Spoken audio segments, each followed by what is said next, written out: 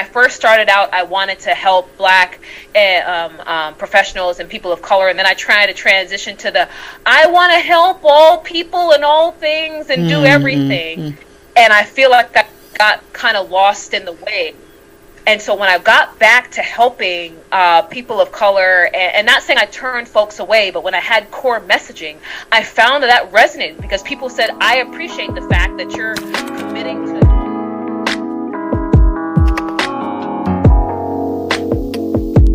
If you can dream it, then you can achieve it. Welcome to another inspiring episode of Podcast with Sheila, a podcast that is spreading positivity around the world by sharing inspiring life experiences. Today's guest, Julia Rock, is a career and leadership development coach. Through her company, Rock Career Development, she has helped former and transitioning athletes translate their existing skills into high-paying, in-demand careers. And today we are going to learn from her some tips on how to transition into high-paying and in-demand careers. In addition to this, she is the co-author of the book, The Six-Figure Athlete. Hello, Julia, and welcome to Podcast with Sheila. Hello, Sheila. Thank you so much for having me. Excited to be here. It's a delight to host you finally, because we've cancelled too many times. But we made it. We're here. Yeah, we're here. We're here. Tell us a bit more about Julia. Who is Julia? Where does she come from? Just a basic background story, so that our audience gets to know. Yeah, exactly who you are. Sure. So you've already shared a little bit about kind of the business. I'm a corepreneur, so I tell people that, I have maintained my full-time position as I've kept my business as well.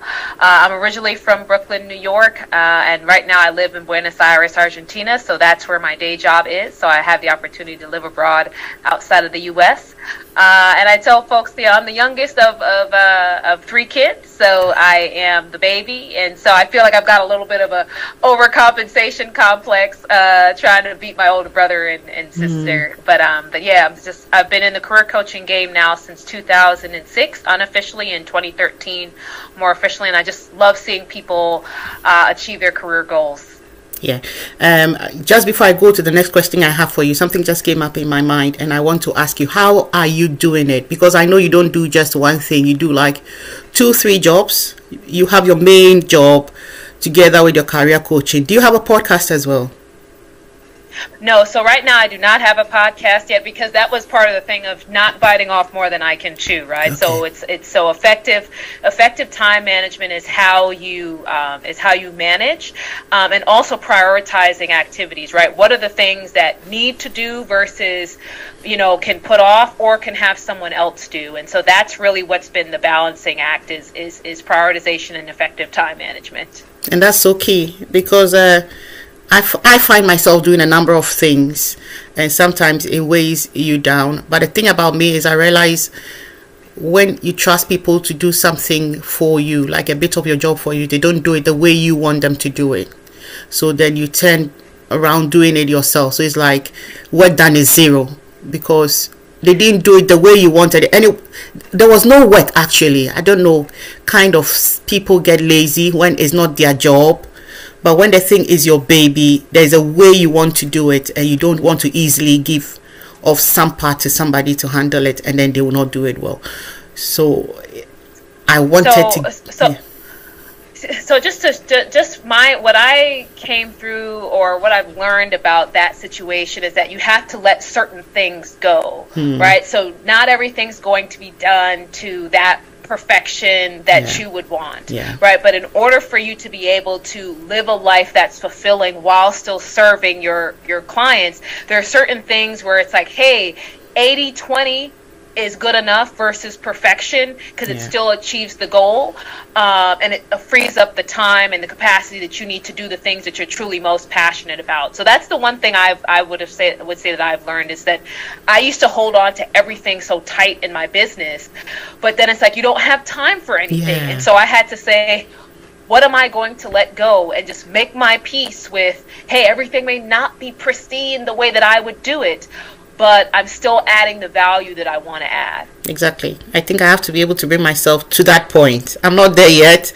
I would love to get there, but I don't know if I'll be able to get there anytime soon. But yeah, let's go on anyway. So any childhood memories you would like to share with us the ones that led you to become the woman you are today?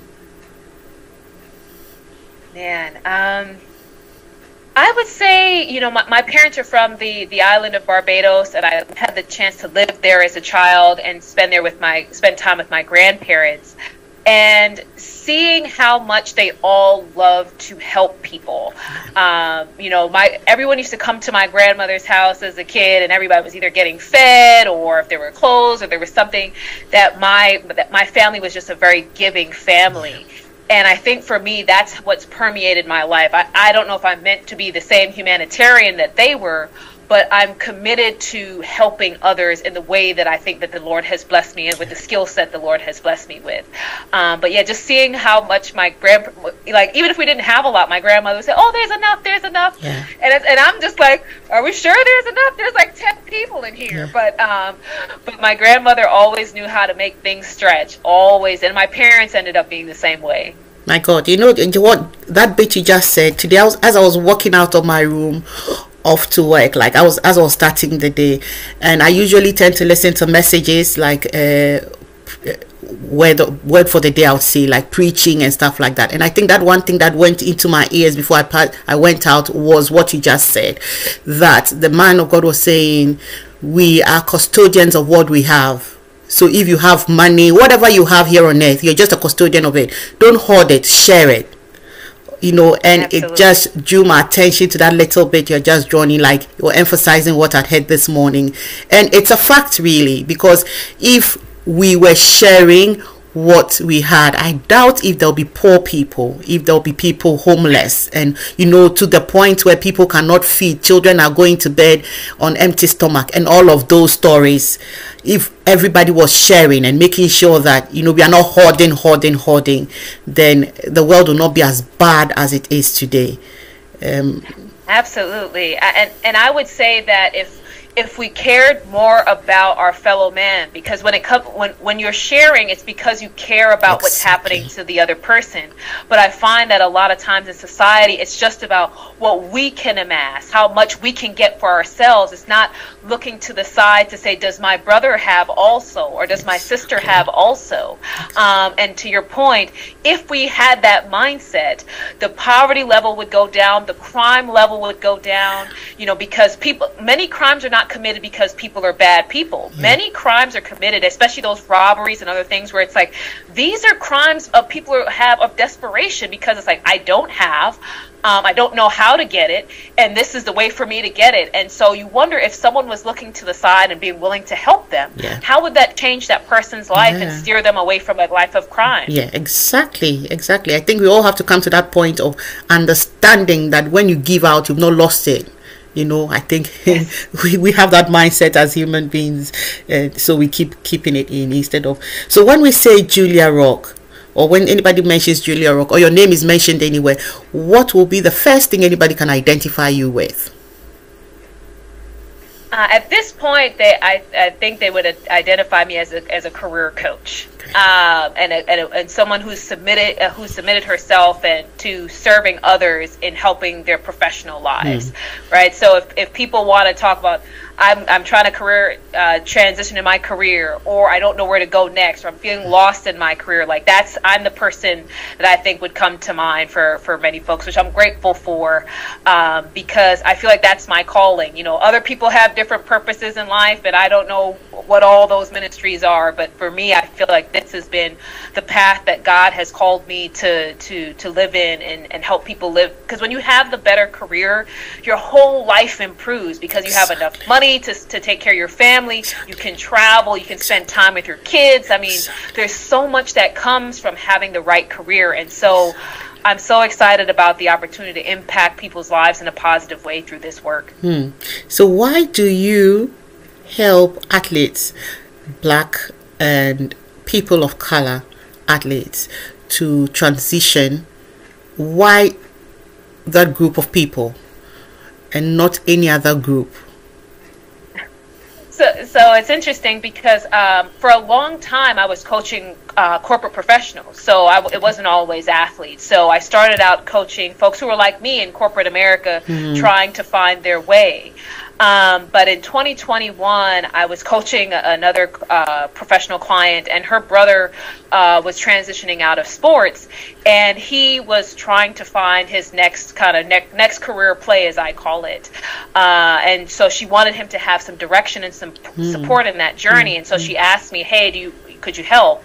And that's how I got started, is because after I helped him, I realized that there was this segment of the population of professionals who didn't have the right level of career coaching support, because who's really looking at athletes saying, hey, how do we help them take their next step? Because everyone thinks athletes are all rich, right? Everybody's got some sort of huge endorsement deal that they're going to live on forever. And that's just not true. Oh, wow. So if it's not true, why have we been made to think it is true? Is it because sometimes we tell a lie and the lie becomes the truth? Is it what it is? Because I wouldn't say that it's a lie. I think it's because we're only seeing a portion, right? Because we see the stars on television, right? We see whether it's, LeBron James, for example, or Tom Brady, or any of these other big stars, and we kind of extrapolate that to all athletes. And it's like, that's just not how it works at all. There's only one Tom Brady. There's only one LeBron James. Right. So everyone else on the team is not getting those same kind of contracts. And then the other segment is that there are a whole bunch of student athletes who never go pro. So after they graduate, they've got to actually go and get a job and do something. And there's a whole segment of the population that people don't realize, that these are athletes that now need to go and work. But when people think athletes, they think those big stars and forget, the majority of people out there. My God, and I think there's a lot of pressure on these kids, because I know somebody, she's spending so much money to train her son to become a footballer, and she's taking a private coach and that, and the boy is training all the time. He's a small boy. She started early, pumping a lot of money, and the idea is that one day he'll be rich and he'll buy me a big house and a big car, because we have that kind of idea. And I think it's a lot of pressure on the children. Because then if mom is putting a lot of money, they're expecting a lot from you. So then there's a lot of pressure on you as a child from that age. But for me, naturally, growing up, I've never been a sports person. I've never liked sports. So anything sports is not really my kind of thing. But I just tend to go with it, But when she's pushing her child, I tend to say, give him some space, let him find what he wants to be in future, and not force him and spend so much money on him, because that athletes and people who play football make a lot of money. Maybe that is not his calling, but then kind of thing.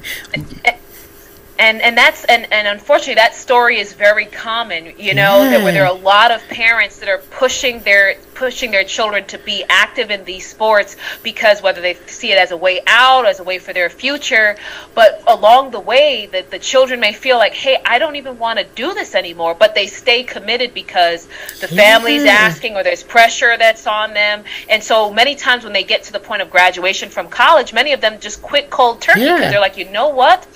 I can't do it anymore. I don't want this pressure to continue for the rest of my life. Exactly. And I'm happy we're talking about the career, career choices and stuff like that, because most of us parents tend to live our lives through our children. The things we weren't able to do, we want them to do it. And for me, I think it's the last thing I'll do with my children, because naturally, I never like it when I'm being compared to someone else, naturally. And I always want to be different. So I always want to be let loose, to find my level, to find the areas that I fit in. And I feel everybody should be given the opportunity to realize themselves and know that this is what I'm strong in. And I believe when you're strong in a particular area you operate in, you come out best.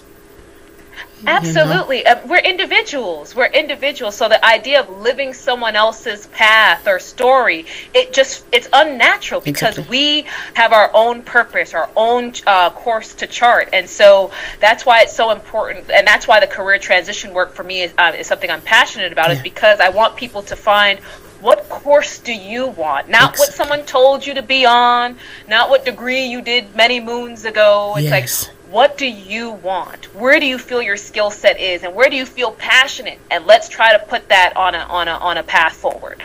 My God, I like that. I like that so much. What advice or tips can we give to somebody who is looking at a career change or transitioning into one? For sure. It goes back to partially what I just mentioned around finding out what you want, right? So many of us have been in careers for years, and we kind of lost sight of what we actually enjoy doing because, hey, it's a job, it's a paycheck, and there's nothing wrong with that for a period of time. But at some point, you need to assess what it is that you want and then kind of set that as your North Star. And then you have to think about, well, what research do I need to do to understand how to get there? It's one thing to have the North Star, but it's like, well, what does it take to get there? And making sure that you are doing that research. And then also thinking about what skills do you already have that will help you to get there, right? So do you need a completely new set of skills, or is it truly just building upon something that you already have? And in many cases, people already have a lot of transferable skills that they discount. And then the last two things I'll say is, one, it's about who do you already know in that space? Your network, especially when you're making a career transition or change, is so important because there's somebody who could potentially open a door for you or start a conversation on your behalf where you don't have to start from scratch all on your own. And then finally, thinking about what you want your brand to be, especially if you've been in a career for a long time, let's say sales or marketing, whatever it might be, and you're ready to transition, or even being an athlete. Now you have to think about, who do I want to be now? What do I want my brand to be now? Because then you have to focus on building a cohesive brand message around that. So those are just a few things. Those are great tips, though. Really, really great tips. And in today's world, we find a lot of people being laid off. Times are tough, but life still needs to go on. What advice can we give to individuals who have been laid off or been made redundant? What advice can we give to them to pick themselves up and bounce back into the working environment? Or those who are already in it and will have to prepare for the uncertainties, because anything can happen at any time. Yes, absolutely. And so the one thing I will say that can help to ease some of the anxiety is understanding what benefits are available to you. So whether you've already been laid off or you think it's potentially coming or something, understanding your benefits, because what happens is people make desperation decisions because, like, I need a job, I need this, and so they haven't had time to calibrate. But if you understand, okay, I would get this, I have access to this is the timing of these resources, you can then think more clearly about next steps because you know what benefits are available to you. The same thing goes for filing unemployment. So your company should be giving you some benefits, but also if there's government assistance that is provided for unemployment, you should understand what that is as well and the process to do that. Again, that helps you with some financial cushion. The next thing is also, when you think about picking yourself back up, it's about tapping into your network. This is not the time for pride, right? Because people don't want to ask for help. It's like, well, I don't want to ask anybody. This isn't the time for that, right? Like, when you need to bounce back, you've got to talk to people share your story honestly, especially if they're in the industry that you want to get back into. And, tap into that network. And then also think about that brand rebuild, right? So now that you've been laid off, this may be the kind of silver lining that you need, because perhaps you that job, yes, it was providing a paycheck, but you maybe had fallen out of love with that, or you were looking to do something else, and it came kind of at the right time. So then you can start to rebuild your brand from a resume, LinkedIn profile, all of those things. And then finally, you've got to give yourself some grace. So for anyone who's listening, watching, give yourself some grace, because we put so much pressure on ourselves that if we get laid off, if we don't have a job by tomorrow, we're pissed that we're failures, and we're like, it hasn't even sunk in yet. Give yourself some grace and understand it's going to take some time, but you will find something. You just have to stay committed. Great. I was just going to ask about networking and relationship building. And because it's always a difficult thing when you get into a new environment, how to break the ice and all that. I wanted you to give us one simple way of breaking ice when you get into a new environment with new people. You virtually lost all your words. Can't even put a sentence together. What do you do? Where do you start from? So you lean into that newness. I tell people to play the new kid on the block card, right? So if you have a chance to meet with your boss, who kind of gives you the dynamics of the team and the organization, then you know, okay, so these are the pieces on the chessboard that I need to either get connected with or move off the chessboard, right? So then you can always, so I say set up the meetings or stop by people's desks or just reach out and say, hey, I'm new.